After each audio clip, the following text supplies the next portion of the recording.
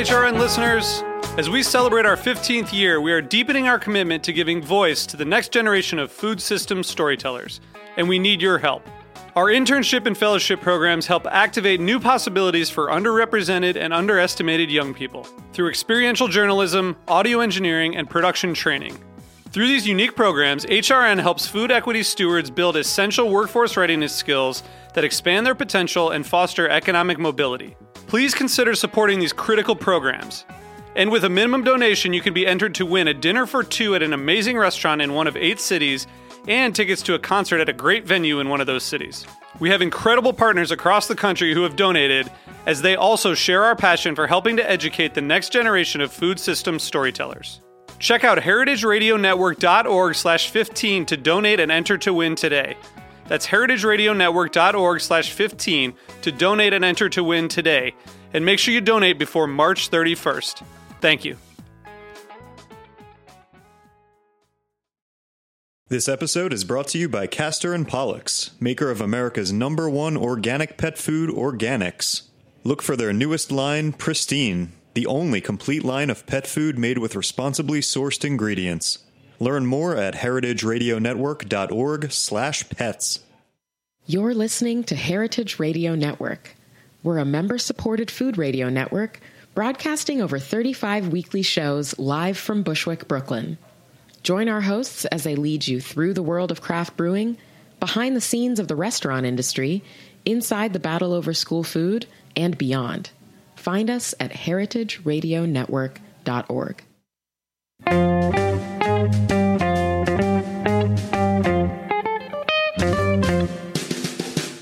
Hello and welcome to Cooking Issues. This is Dave Arnold, your host of Cooking Issues, coming to you live on the Heritage Radio Network every Tuesday from roughly 12 to roughly 12:45 or 1 o'clock from Roberta's Pizzeria in Bushwick, Brooklyn. Joined, as usual, with Nastasia the Hammer Lopez. How you doing? Good. Yeah? And got Dave in the booth. Dave, how you doing? Doing good. That's good. And we're supposed to have... He just said, oh, F word. So looks like we will... not have our guest, so I won't even announce who it is so that no one can have him on blast, right? Who, me? No, you're not on blast. So, also in the ongoing saga of Take Your Child to Work Life, we have Booker Arnold. How you doing, Booker? I'm doing well. Yeah? What are you up to? Just playing on my phone. I don't mean right now, I mean in general. Just enjoying life in New York. Yeah, how's your vegetarianism going? I missed chicken, so I went back to it. I now don't eat red meat anymore. You don't eat red meat, but you eat chicken meat. You eat bacon? No, bacon is utterly disgusting. See, Nastasia, somehow he's convinced himself now the stuff that formerly he loved is not just that he doesn't eat it anymore. Disgusting. It's disgusting, which is just wrong. Mm-hmm. Yeah. So you cook anything interesting in the last couple of weeks, Nastasia? No. Eat anything interesting in the last couple of weeks? No. So you just insulted every restaurant you've been to in the past couple of weeks? I haven't really Insulted? been to restaurants. Yeah, insulted. What about you, Dave? Anything? Yeah, I was in the Outer Banks last week and made my annual pilgrimage to Dirty Dick's Crab Shack for all-you-can-eat crab legs. Yeah? How was it? Fantastic. Yeah? I think I had Put your 7 headphones plates. on, Booker. And let me ask you this. The green flies, were they as big as the crabs you were eating? No, or? they're not as much of a problem down in North Carolina. Oh, they used to be. Do they spray the hell out of them now? Is it just the entire earth is covered with poison? It used to be mosquitoes and green flies on a constant basis back in the 80s. They may have sprayed the area because one day the ocean was filled with dead jellyfish. Clear ones. That's my favorite kind of jellyfish, in fact. Hey, Nastasia, what's your favorite saying about humidity in the Outer Banks? So hot that you once saw a bass chasing a squirrel? Up a tree. Yeah. Yeah, exactly. Hey, Booker. Yeah? No more sound effects into the microphone. And no noise on your phone. For those of you who know, like, Booker was just literally sitting there with his earphones on going... Right? Anyway. I'll shut up. Booker, you know, you don't need to telegraph what you're going to do. You can just do it. Call in your questions to 718-497-2128. That's 718-497-2128. I actually had an interesting culinary adventure. Have we talked about steamed cheeseburgers on this program before? No. So there is a weird Connecticut-only subculture of cheeseburgers that are steamed cheeseburgers. And this arose during the Depression. Someone in Middletown, Connecticut, came up with the idea that they were going to build a steamer box. I don't really know why. I should go back and read the patents. But they came up with this steamer box, and this steamer box, you put the meat into this little box and you steam the hell out of it, and then you put the cheese into this little box and then you steam the hell out of it, which doesn't sound particularly good, right? So there's only a couple places left that do it. There's this place called Tom's, and there's a place called Rourke's. Rourke's is kind of a well-known diner. Rourke's, I like going to Rourke's. Booker actually has been to Rourke's. He likes Rourke's okay. Their steamed cheeseburger is god-awful. I don't like it. But the Tom's actually does a decent job. Now, I actually don't really... Can you even picture this? It's a square burger that's steamed, and then square piece of cheese that's steamed. I can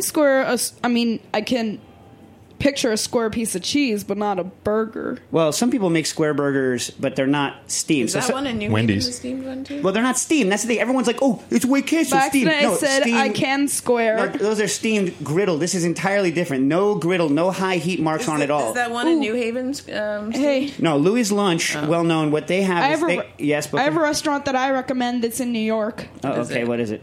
Cafe Zaya. Cafe Zaya is a Japanese takeout joint.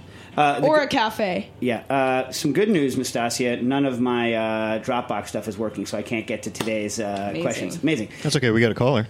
All right, let me finish the whole thing. So the steamed cheeseburgers, the ones at Louis Lunch are vertically grilled in their own special vertical griller. They use Cheese Whiz, don't allow you to take ketchup, and they also have a vertical toaster that they grill. So everything is Cheese Whiz on white bread with their burger that's done in this special vertical grill with these little like crematorium doors that open and close to put the burgers into.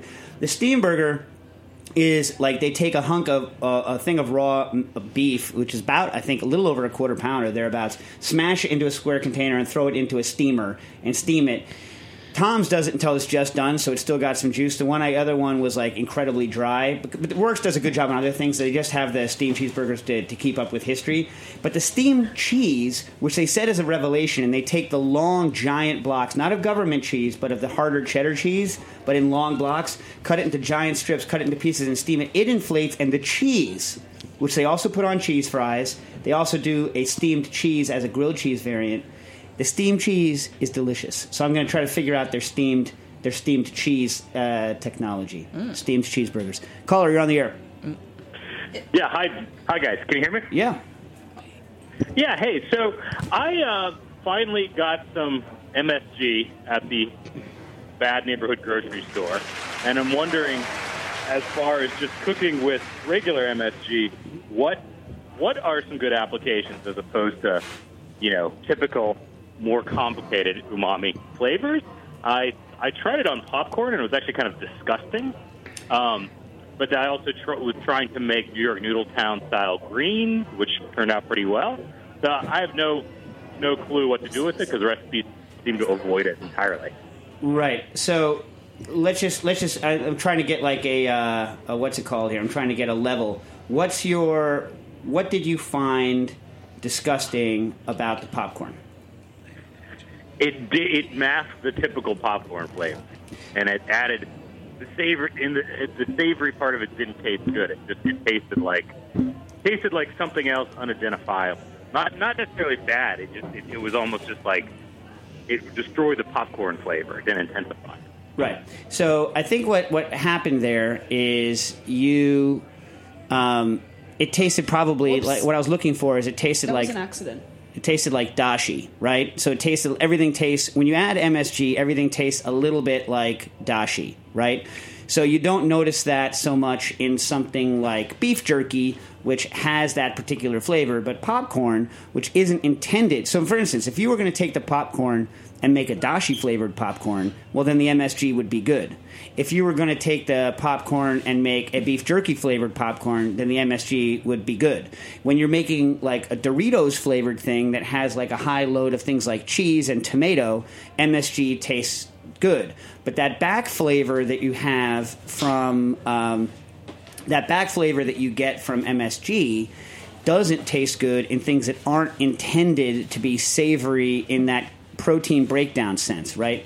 So only things that are intended to have kind of protein breakdown flavors in them, like cheeses, which undergo protein hydrolysis during aging, or tomatoes have natural free fatty acids, or things like seaweed that has not free fatty acids, free amino acids. Sushi. I mean, sushi is really light. Some people would say stuff like that, like fish, in other words, like raw fish, or like. But what about Chinese greens? Is it just because you expect that flavor to come with Chinese greens, or why is?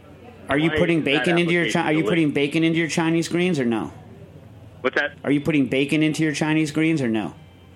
No, it was basically just the ideal dish here, and I don't know how it's made. Do you have the garlic chives or the flour chives? Yeah, love those things. Yeah, I don't put MSG into them though, but yeah.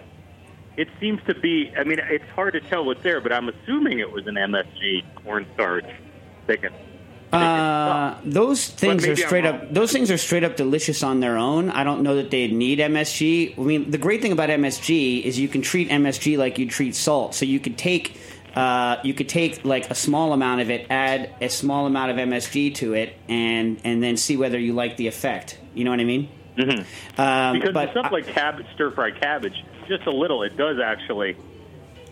It's really good, even without any of the any added meat in it. Right. So, but you're adding a bit of like a kind of a savory, as though there were meat, or it's not just meat. It's as though there was meat, as though there was cheese, as though there were tomatoes. In other words, like things that are either high in free amino acids or are high in protein breakdown products. Right. So anything that soy sauce would be good in, or you want soy sauce in, MSG can punch that. Right. Anything that you can sense, this would be good if we were going to add Parmesan, MSG would work in it. Anything where you think, I'm going to add a bunch of not so much tomatoes, but tomato paste. Anything that you would add tomato paste to, a little MSG might do well here. You see what I'm saying? Do you think that having, cooking with all these things, whether in an Italian or a, Chinese context, with soy sauce, with Parmesan, is there any... If you have access to those, is there any point in using the MSG at all? Yeah, sure. I mean, soy sauce has a lot of extra flavors to it. As soon as you add, I think I've said on the air a million times, I had someone make me a fettuccine Alfredo analog with reduced sodium, and the way that they accomplished reducing the sodium was to add MSG to it. But they didn't add MSG because that would have been a bad label declaration. They added like soy protein isolates or something like that. And to me, it all of a sudden shifted from being an Italian dish into being something that tasted much more kind of recognizably had an Asian slant to it. You know what I mean? I think soy pushes it even farther in that direction. Hold on a second, Booker. You have a question? The mic was crowding my face, so I was trying to push it away. Guess what? No one can see that because no one sees what we're doing. They can only hear it, so you don't need to mention that. Okay, sorry. Yeah, okay. So the do you still love me? Yes. So I saw. Well, last. All right, I'm gonna give it an advice. Riff on this is that I saw Andy Ricker of Pok Pok on some video where he claimed to be eating steak. I mean, he was in Thailand and he claimed that the steak he was eating had been marinated in MSG. I don't know if it was a dry brine or if it was just salting it, quote unquote, salting it, or if it was actually in a brine. Did he like it? That actually is that going to penetrate the meat and do anything different, or is it just going to break down into the components? Well, MSG is a good bit larger than salt, but it's still a relatively small molecule. So, I mean, I honestly, I don't know. I don't know. I've never done that kind of a test. Now, it depends on what you mean by marinate. If someone like jackhards the hell out of something or beats it with a mallet, breaks it apart. Also, if they're marinating it also in acid or marinating it in a lot of salt. Here's the thing, right? When people test things like marinades, because I've been doing a lot of these kind of tests, like they typically test on something that has a fairly fine structure because those things are cheap. So they test things like chicken breast, right? I mean, a lot of the things that you've seen on marination tests have been chicken breast or,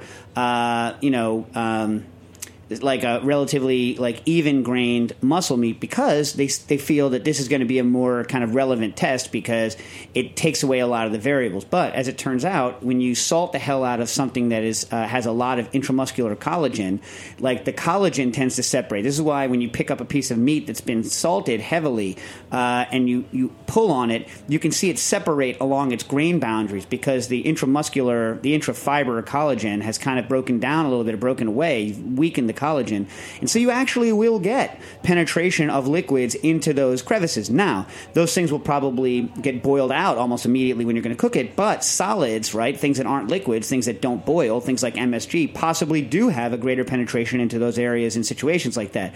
I think you can think of, if you've ever thought about like taking a piece of meat, like a London broil, let's say, out of a marinade and lifting it under its own weight, you can see the gaping and separation in your mind. I don't know if you can see it. I can see it in my mind, the gaping and separation. And in those places, you will get liquids. Those liquids contain solids, and even though those liquids boil right out again, so you think there's no effect, right? The solids that were deposited at the same time are still there. So MSG will probably get in there. I don't know the effect. My feeling is that I don't like it when things go too umami, and I think that MSG, unlike salt, where I'm trained to withstand a relatively wide range of salt concentrations and still be happy, I don't really like a huge amount of MSG. And once it's detectable to me as MSG, once it seems that there's more of that flavor in there than kind of God wants there to be in there based on the ingredients, I start seeing it as an off flavor, which is, I think, what was happening to you in the popcorn scenario. Yeah, I think that's what happened. When it's background noise, it's good in an enhancer, but when the television's tuned to static, it's not enjoyable. Right. That's the same way also, like, I love salt. I love salt, as anyone who's had my cooking knows, but I'm not a huge fan of desserts that are so salty that they taste like salt. I'm not. I appreciate them, but I don't want to pound a bunch of them, even though I know they're extraordinarily popular and most people like it. Like what desserts have salt? A lot of chefs nowadays, Booker, and for the past, I would say, 8 years, including chefs that are like good friends of mine, have I've never heard of such a thing. Salty caramel? Saltwater taffy? Saltwater taffy is strangely not very salty. Then the name doesn't fit. So I'm gonna leave you guys with Booker reminded me of another question. I'm not going to ask this question, but I'll just pose it. Is that said he's not eating red meat, but is there a good definition of red meat? So I don't think there is.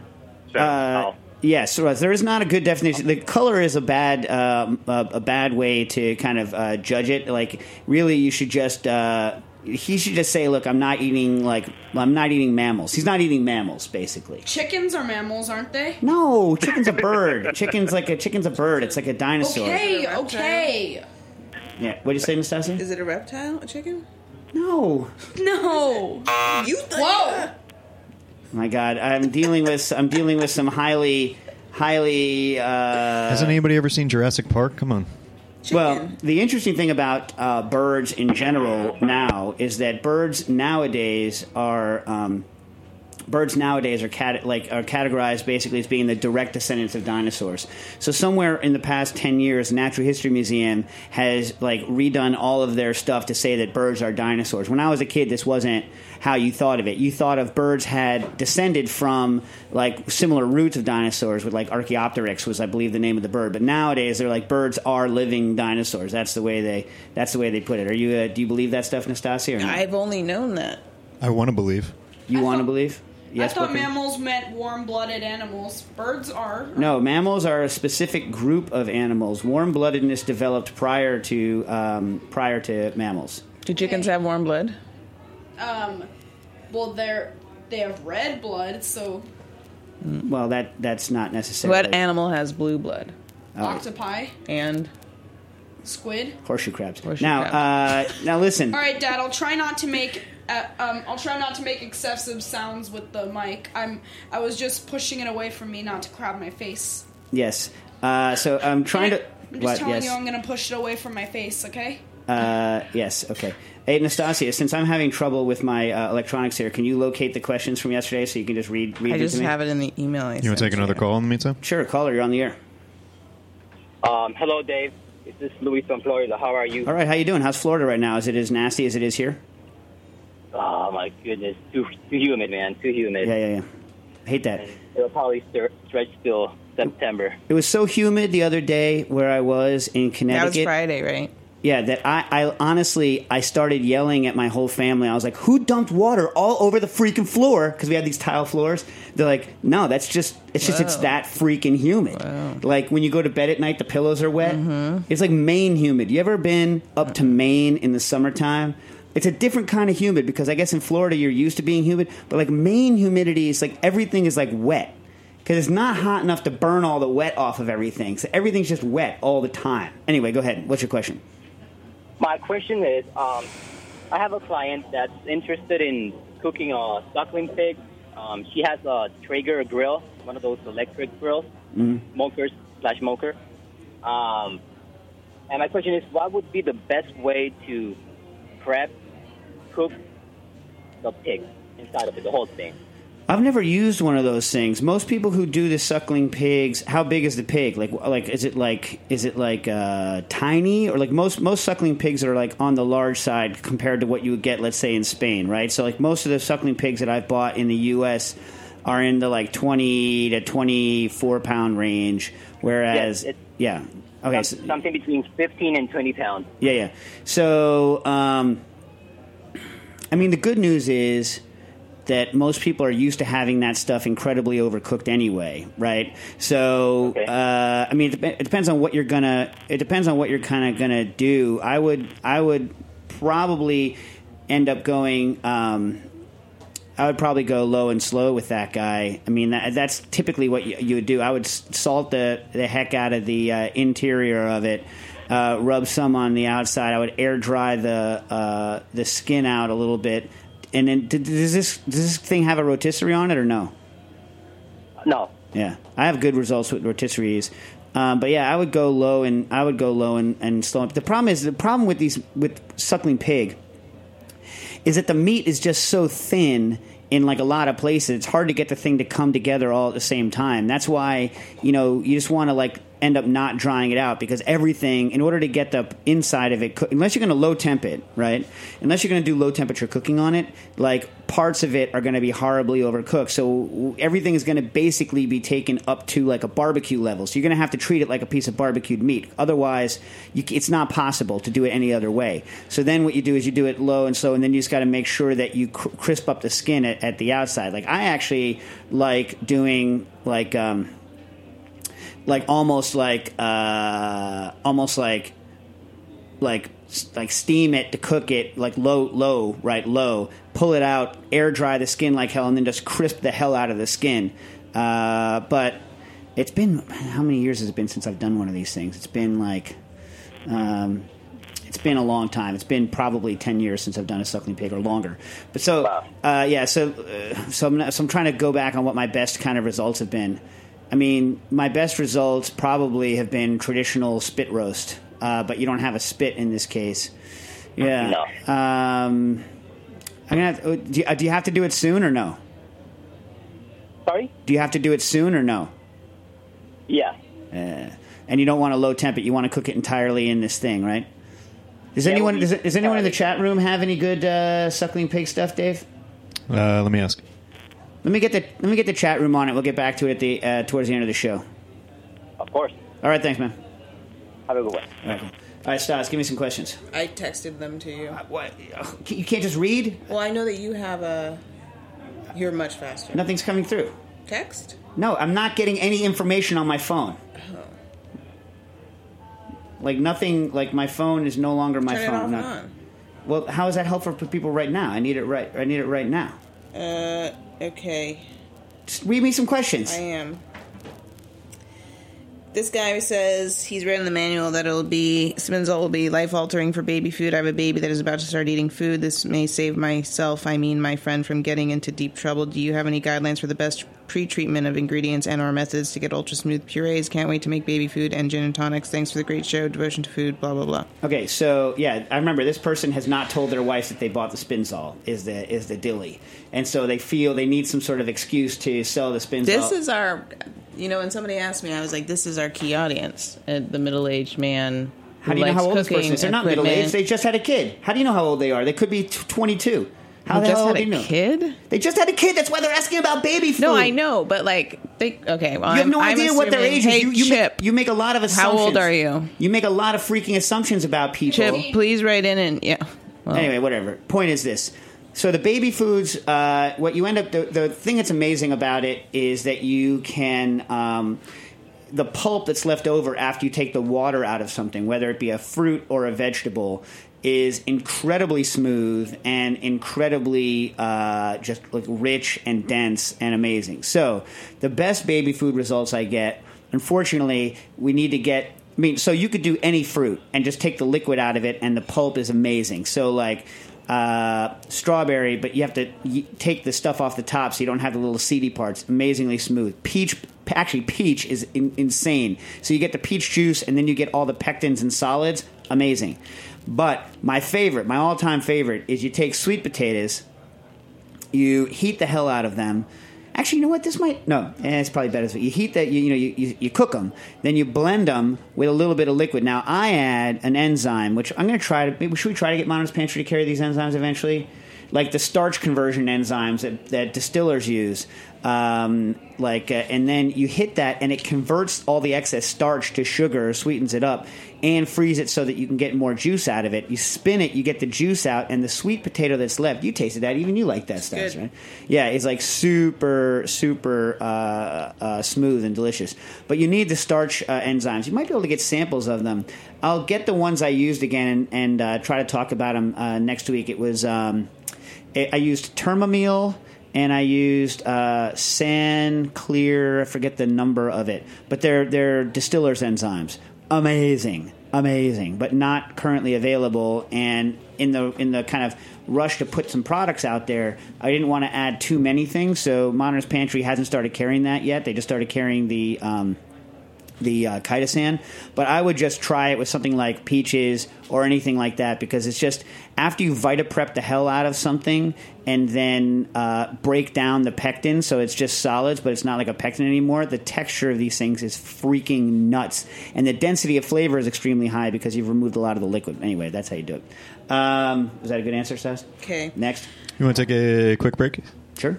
Yeah. Take a break. We'll be right back with cooking issues.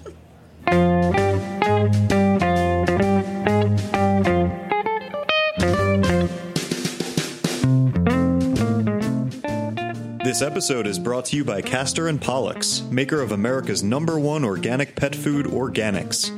You put a lot of care and thought into what you eat. After all, you're a food radio listener. That thoughtfulness goes hand in paw with how you feed your pets. Purposeful pet food doesn't happen by accident. Castor & Pollux scours the earth to carefully select the best organic and responsibly sourced ingredients. New Pristine from Castor & Pollux is the only complete line of pet food made with ingredients that are responsibly raised, caught, or grown.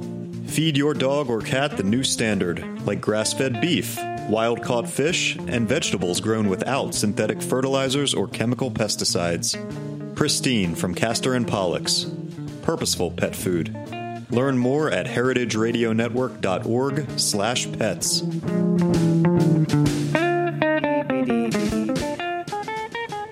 And we are back. So still trying to deal with our technical issues here. So what else? Anything good on the Spinzall front? We're about to ship these suckers. They're like, we have over 500 of them made, tested, Everybody boxed. wants to know what their shipping confirmation number is.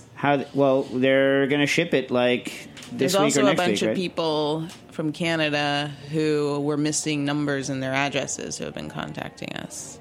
What do you mean missing numbers? Missing, like, they forgot to put, like, a number in their street address. Like, if their number's 101, they only put 10. So what? Thanks for clearing those up, Canadians. You're very helpful. Wow, it's just Nastasia still hasn't come through, so might as well just read me another question. Someone wants to know if you're coming to Northern California anytime soon. Not that I know of. If I do, though, I'll mention it on the air probably about 10 minutes before I go. That is true. This guy wants to know sardines or other oily fish, which is better, packed in water or oil. Nastasia, now I understand why she doesn't want to read questions, because she's read like 1/2 to 1/4 to 1/10 of the question.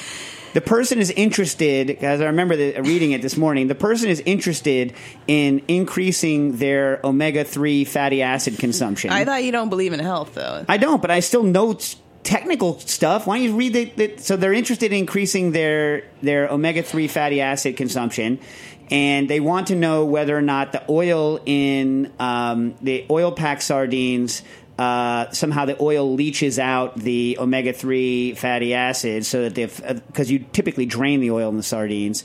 Even though when I was a kid, Nastasia, I used to I would every week when I went to visit my dad, we would get a can. Booker. We would get a can of sardines, and I would sit and I would dip cheese and breadsticks into the oil and then eat the sardines. Oh. Hardcore, right? Hardcore. Anyway, they want to know if the omega-3 fatty acid is leached out by the oil and if they should eat water-packed. And now I will say what I always say, Nastasia. First, I looked in the scientific literature. I could find nothing on someone testing residual omega-3 fatty acids in sardines based on packing technology. Apparently, either just I missed it or no one's done the study yet. Two, I will say this. Forget your health, my friend. Sardines packed in water are the devil. Sardines packed in oil are what you want to eat. But even Booker prefers sardines packed in oil to sardines packed in water. And I prefer skinless and boneless. Put your headphones on. Yes, he does prefer skinless and boneless. I think most people do, although I wish he would eat the bones because they have more calcium. But I will agree that I don't like the gritty texture. Is it the gritty texture of the bones that you don't like, Booker? Yeah. No, okay. All right, next question. This guy wants to know, I seem to recall that a while back you discussed a study on cooling sous vide proteins. Yeah, read the actual question so that Specifically, you listen. were So listeners can understand what the question is. All right, okay. It's word for effing word. All right, go. Specifically, you were comparing proteins that were cooled immediately on ice. You didn't mention Gousseau, so how could you say you've read the whole thing word for word? Oh, I thought I said Gousseau. No, go ahead. He said Gousseau. All right, go. All right, just start again. I seem to recall that a while back you discussed a study. Gousseau? Bruno on Gousseau. Cooling sous vide proteins. Specifically, you were comparing proteins that were cooled immediately on ice compared to a stage technique which involved room temperature, then cool water, then ice water. I cannot recall the results of the study or your thoughts on it. Since I'm always looking to improve my sous vide products, can you please elaborate on this topic? Nate. All right. Oscar-worthy performance, Nastasia. I appreciate that. All right. Yes. So this is something. And by the way, I will say this for the record again, even though I've said this 8 million times. There is no best way to do anything, right? There just doesn't exist. The best way to do anything. There's what you like. Here's another thing. You cannot determine what is even the best for you in isolation because you cannot trust yourself to have the same or even similar taste buds to everyone that you're cooking for or to even like the same thing. So I've been running back when I used to teach sous vide and low temperature work at the FCI, I would have 20 or 30 people and we would have every class, we would run the same test on 20 or 30 people. And it was extremely edifying to me to realize that what you prefer is not the same across the board. It's not 100% of the people like it one way or the other. Most things are only small differences one way or the other. Like, in other words, it's only a small difference at all. And then, in general, what you have is more people than not like it one way than another. So this is one of those cases where the cooling technique you use when you're doing sous vide work, right, more people than not prefer it slightly when you chill it properly. And this is the reason why. If you chill something immediately by taking something out of the sous vide bath and throwing it into ice water, right, the proteins cool relatively quickly, and Bruno Gousseau discovered that the amount of liquids that the meat can reabsorb as it's cooling is lower if you chill it rapidly because it will stop reabsorbing liquids once it goes below a certain temperature than if you cool it rather gradually. So Gousseau did this. He has this like kind of bell curve where you take the meat. Ideally, you take the meat out of the bath, You put it on the counter for 10 to 15 minutes, depending on thickness. You put it into running tap water for 10 to 15 minutes, depending on thickness. Then ice it down to cool it. And he found for him that is ideal. And then me, thinking that was kind of not, couldn't possibly be true, that was just a bunch of hoo-ha, ran the test many times on groups of 20 people, and by and large, people did actually choose a multi-stepped cooling process. Now, the benefits between just letting it rest on the counter for 20 minutes, 15, 20 minutes before cooling it all the way were almost the entire benefit, as opposed to waiting for like doing all three. So like doing all three did win slightly, but you ended up winning almost as much just by doing a single step, by letting it sit on the counter for a while to cool down before you ice it down.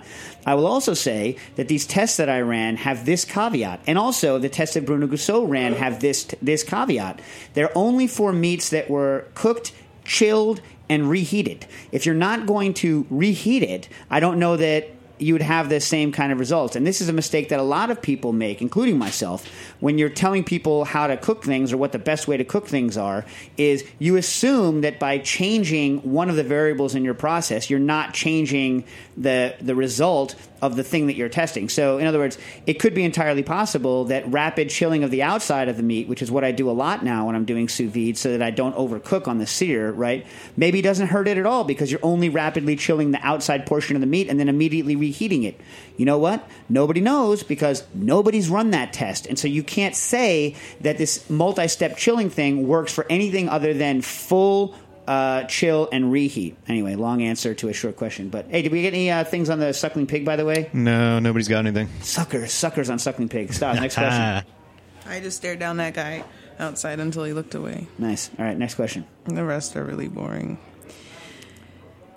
Okay. You know what's really boring? Waiting for you to read it. Why don't you just read it? First, Dave, I have to say I just loved your book, Liquid Intelligence. All right. Okay. Yeah. Right. Nastasia is just making fun of. No, I'm not making fun of me. You want me to read the whole question? Just read the question. You can say thank you. At work, I'm trying to create mocktails for our clients because non-low alcohol is becoming more popular here in Belgium. All right, the problem with this one is the question has a lot of long ingredients. Yep. It's going to be so you chose this one specifically because it's impossible to read. The next one is the worst in terms of length of reading. Yeah, the guy that's like cryo grinder, big old oven. Oh my god, Nastasia, you're a nightmare reading these questions. Wait, do you want me to read this one or you want me to read the next one? I can't. There's only two more. We got a caller on the line now. All right, caller. The problem is I can't parse that question in the air. I need to look at the ingredients on the page. You're better off just giving me your phone. Caller, you're on the air. Hey, Dave. This is Wes calling from Seattle, Washington. How you doing? Thanks for the Spinzall. Yeah. Nice. I was the guy who bugged you on Twitter a couple weeks ago about the deep fryer, and I was just surprised. I'd seen Wiley's thing that looked pretty cool, but then I just realized there's no good prosumer deep fryers out there on the market. Is that true? That is absolutely 100% true. The fryer that he has, the Cajun fryer, is good. It just doesn't have a thermostat. Right. So you have to sit there and throttle it. But it is. Put a Melb on it. What'd you say? Just put a Melb on it.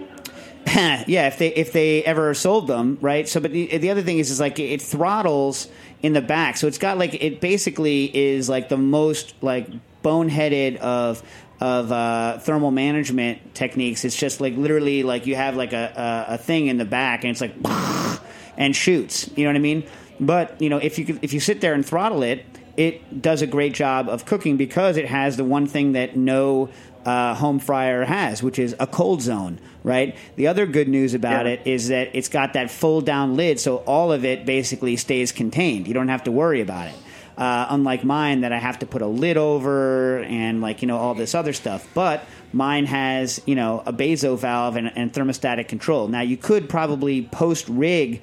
The problem is if you post-rig gas equipment, you're putting yourself in some danger unless you really, really, really know what you're doing. You know what I mean? Because you're messing with gas, right? So, but that said, I've used his Cajun fryer, and it works really well. Other than with the caveat, like I say, that it doesn't have its own thermal control, but it heats up pretty quickly.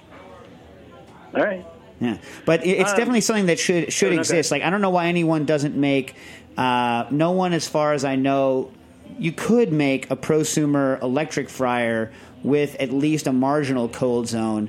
The problem is that all of those things are built to be countertop, and the height of the basket would just be so high. Think about it, right? So if you're going to put a cold zone, you actually need a drop area and a trough for stuff to collect.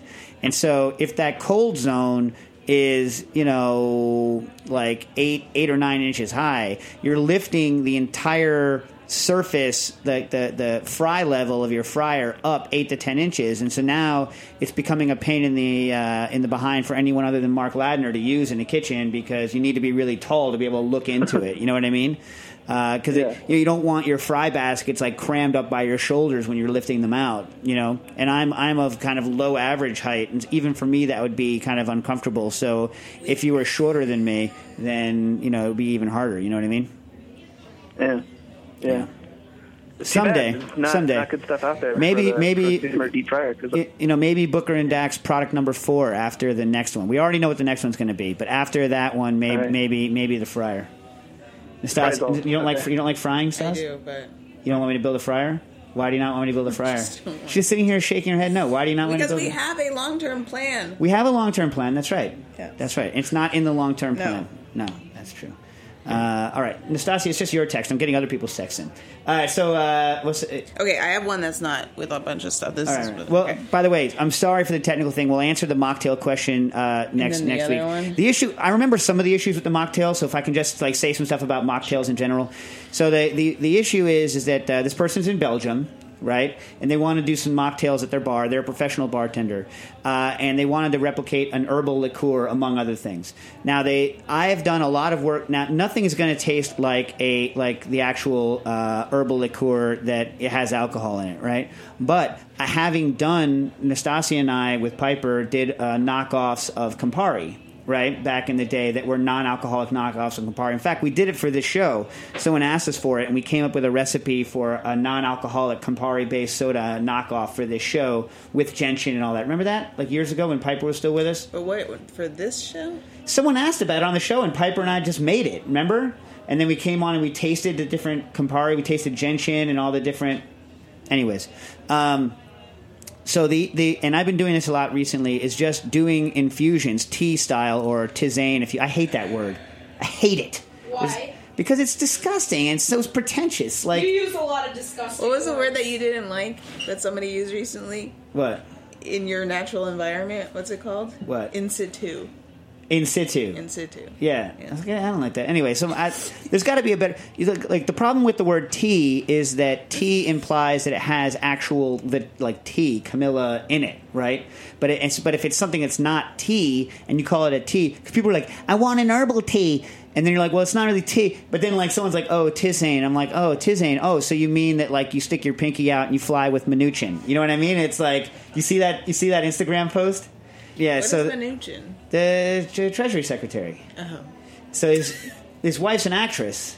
Really? Gets off of an official plane. This is hilarious. Gets off an official plane and just hashtags all of her clothing, like Hermes and I don't even know the rest of the all the whatever they are, like fancy folk.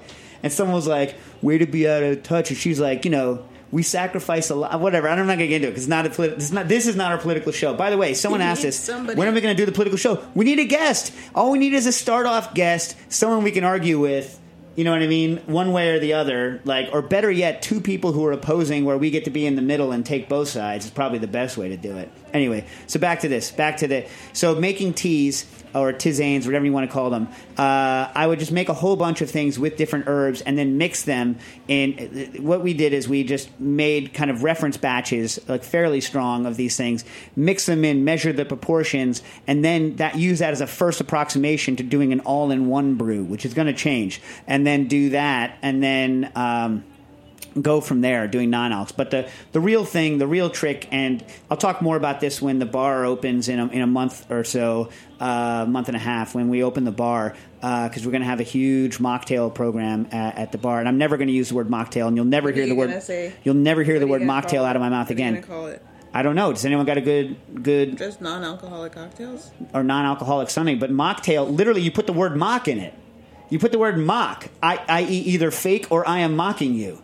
How do you expect someone to walk in? It's like, think about this. You drink alcohol.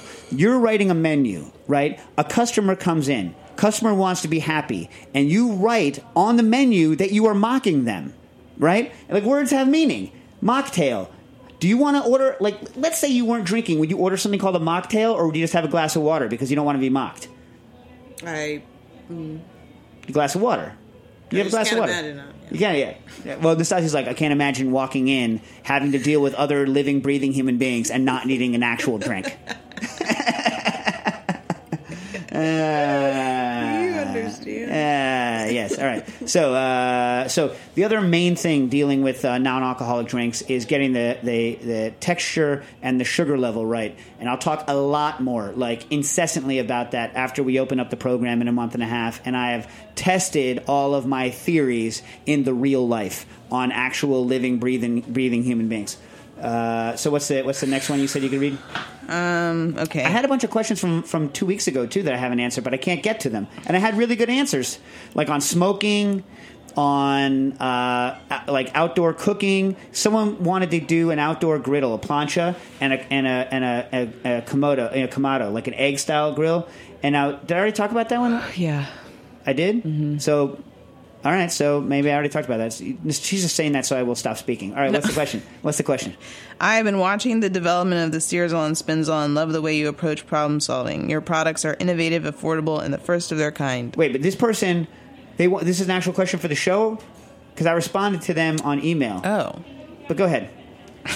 Go ahead. I have a problem. I open a restaurant. There are so many problems with equipment and the ancient technology that drives them. My favorite task is vacuuming my grease trap that every 2 weeks gets clogged with food product. The grease is an afterthought. The obvious solution is a garbage disposal, but with the ever-increasing rental market and the fact that we are trying to grow our fast casual small spaces are our target, there's not an option because we don't have the room for a sink that has the attachment, and even the food debris, especially rice, finds its way down the drain. My first crazy idea was an inline grinder that activated when the sink strain was open, thereby sucking the water down faster, increasing efficiency, and pureeing the food scrap to pass through the trap. Then I saw your new Spinzall and it hit me. How could we guarantee only water-like product was entering our sewer system? Centrifugal force. Right. So the problem, the problem with using a centrifuge as a grease trap technology. So if you think about it, like the biodiesel people, when they come and pick up your spent oil, right, to make their bio. You ever driven behind one of those things and smelled the French fry? Yeah, it's crazy, right? Mm-hmm. It's crazy that with all the processing and turning into gasoline, you can still smell the fry behind the car. You're like, it's just the car sitting there, like all through the conversion into gasoline.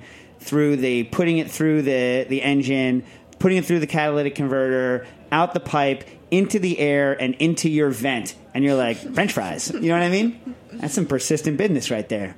Anyways, the biodiesel people need to dewater their the stuff that they're taking in, and they use a centrifuge, right? And they use a continuous centrifuge that in a lot of ways operates very, very similarly, if not identically, to the way the Spinzall works in terms of continuous centrifugation.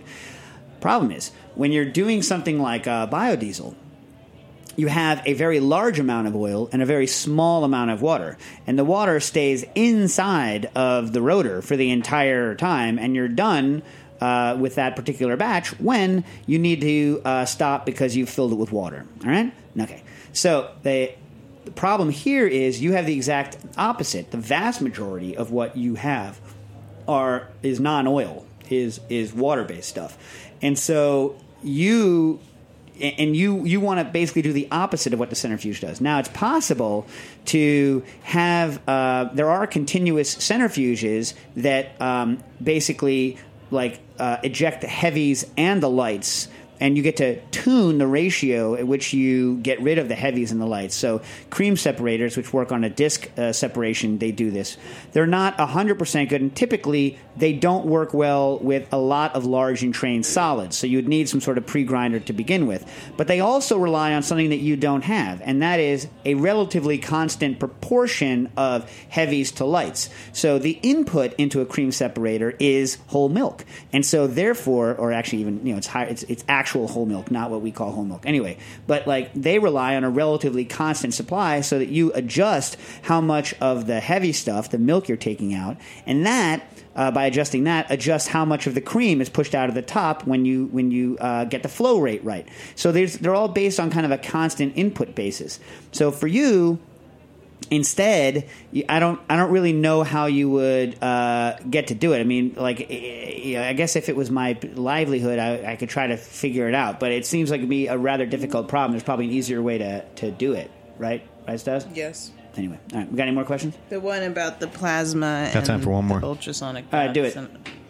What? So the person wants to know, called in before, has access to a lot of equipment at their in their lab. What's their name again? Tom.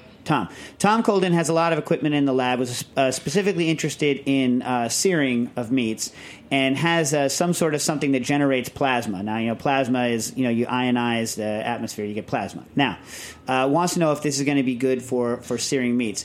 Now, I got into some sort of I didn't realize it was a tussle, but someone later said it was a tussle on searing on Twitter. And the fact of the matter is that you don't want to go too high. Now, famous story, which I think I've said on the air before, Harold McGee, went to Moto, the restaurant, back when Homaru Kanto was alive, and they famously used to use a laser to shoot things and light them on fire, and Harold had said that, that super high temperature, that super high, energy incidence created a lot of off flavors. He said it tasted like burnt Transformers to him. He didn't enjoy that high temperature taste. I, with Ariel, through her work with the GCMS, when we were kind of working on the Spinzall, we'd always thought that it was unburnt gases, unburnt mercaptans that are added to propane that cause what we call torch taste.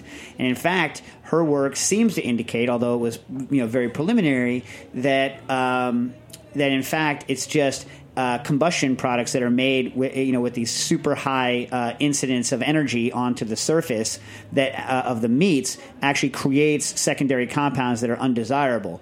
So what my takeaway, and it hasn't been fully tested, is that very, very high temperature, or temperature is the wrong way to put it anyway, because temperature doesn't really have meaning in this sense. It's super high energy inputs very fast into the surface of things like meat cause it to have undesirable flavors. And my guess is that plasma would do the same. Now, I think I've said it before on air. I'm very interested if anyone out there has a Q-switched laser, CO2 laser. I think you can Q-switch a CO2 laser. If anyone has one out there that they can flash, I'm super interested in doing a double beam spreader, so I have a known energy density on the surface of a meat, and actually testing whether or not very short duration pulsed energy also creates off flavors. I'm just super interested in working on all the dynamics. So if you have two beam spreaders, you can spread the energy out. You could create any known incident watt density onto the meat, right? And then you can test constant watt density versus switched watt density. You could do anything, but I don't know anyone that has that kind of a setup who's going to let me come play with it. So last notes, we'll be here next week, right? Mm-hmm. And then, but that week I'm going to Harvard. You're not going to go with me this time because it's on the holiday weekend, right? We're going up to Harvard, so I don't know if I'll be back on that Tuesday because I'll be teaching at the Harvard class, and Harold McGee and I at the public lecture in Cambridge in 2 weeks. Harold McGee and I will be there. I will be talking about Saratoga spring water and other weird beverages. And Harold will be talking, I think, about coffee and tea and stuff like that. So check it out, and we'll see you soon. Cooking Issues.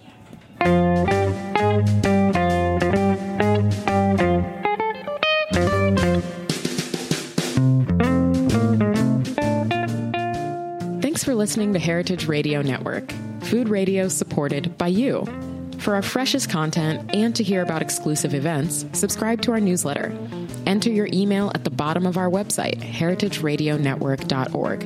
Connect with us on Facebook, Instagram, and Twitter at heritage_radio. Heritage Radio Network is a nonprofit organization driving conversations to make the world a better, fairer, more delicious place.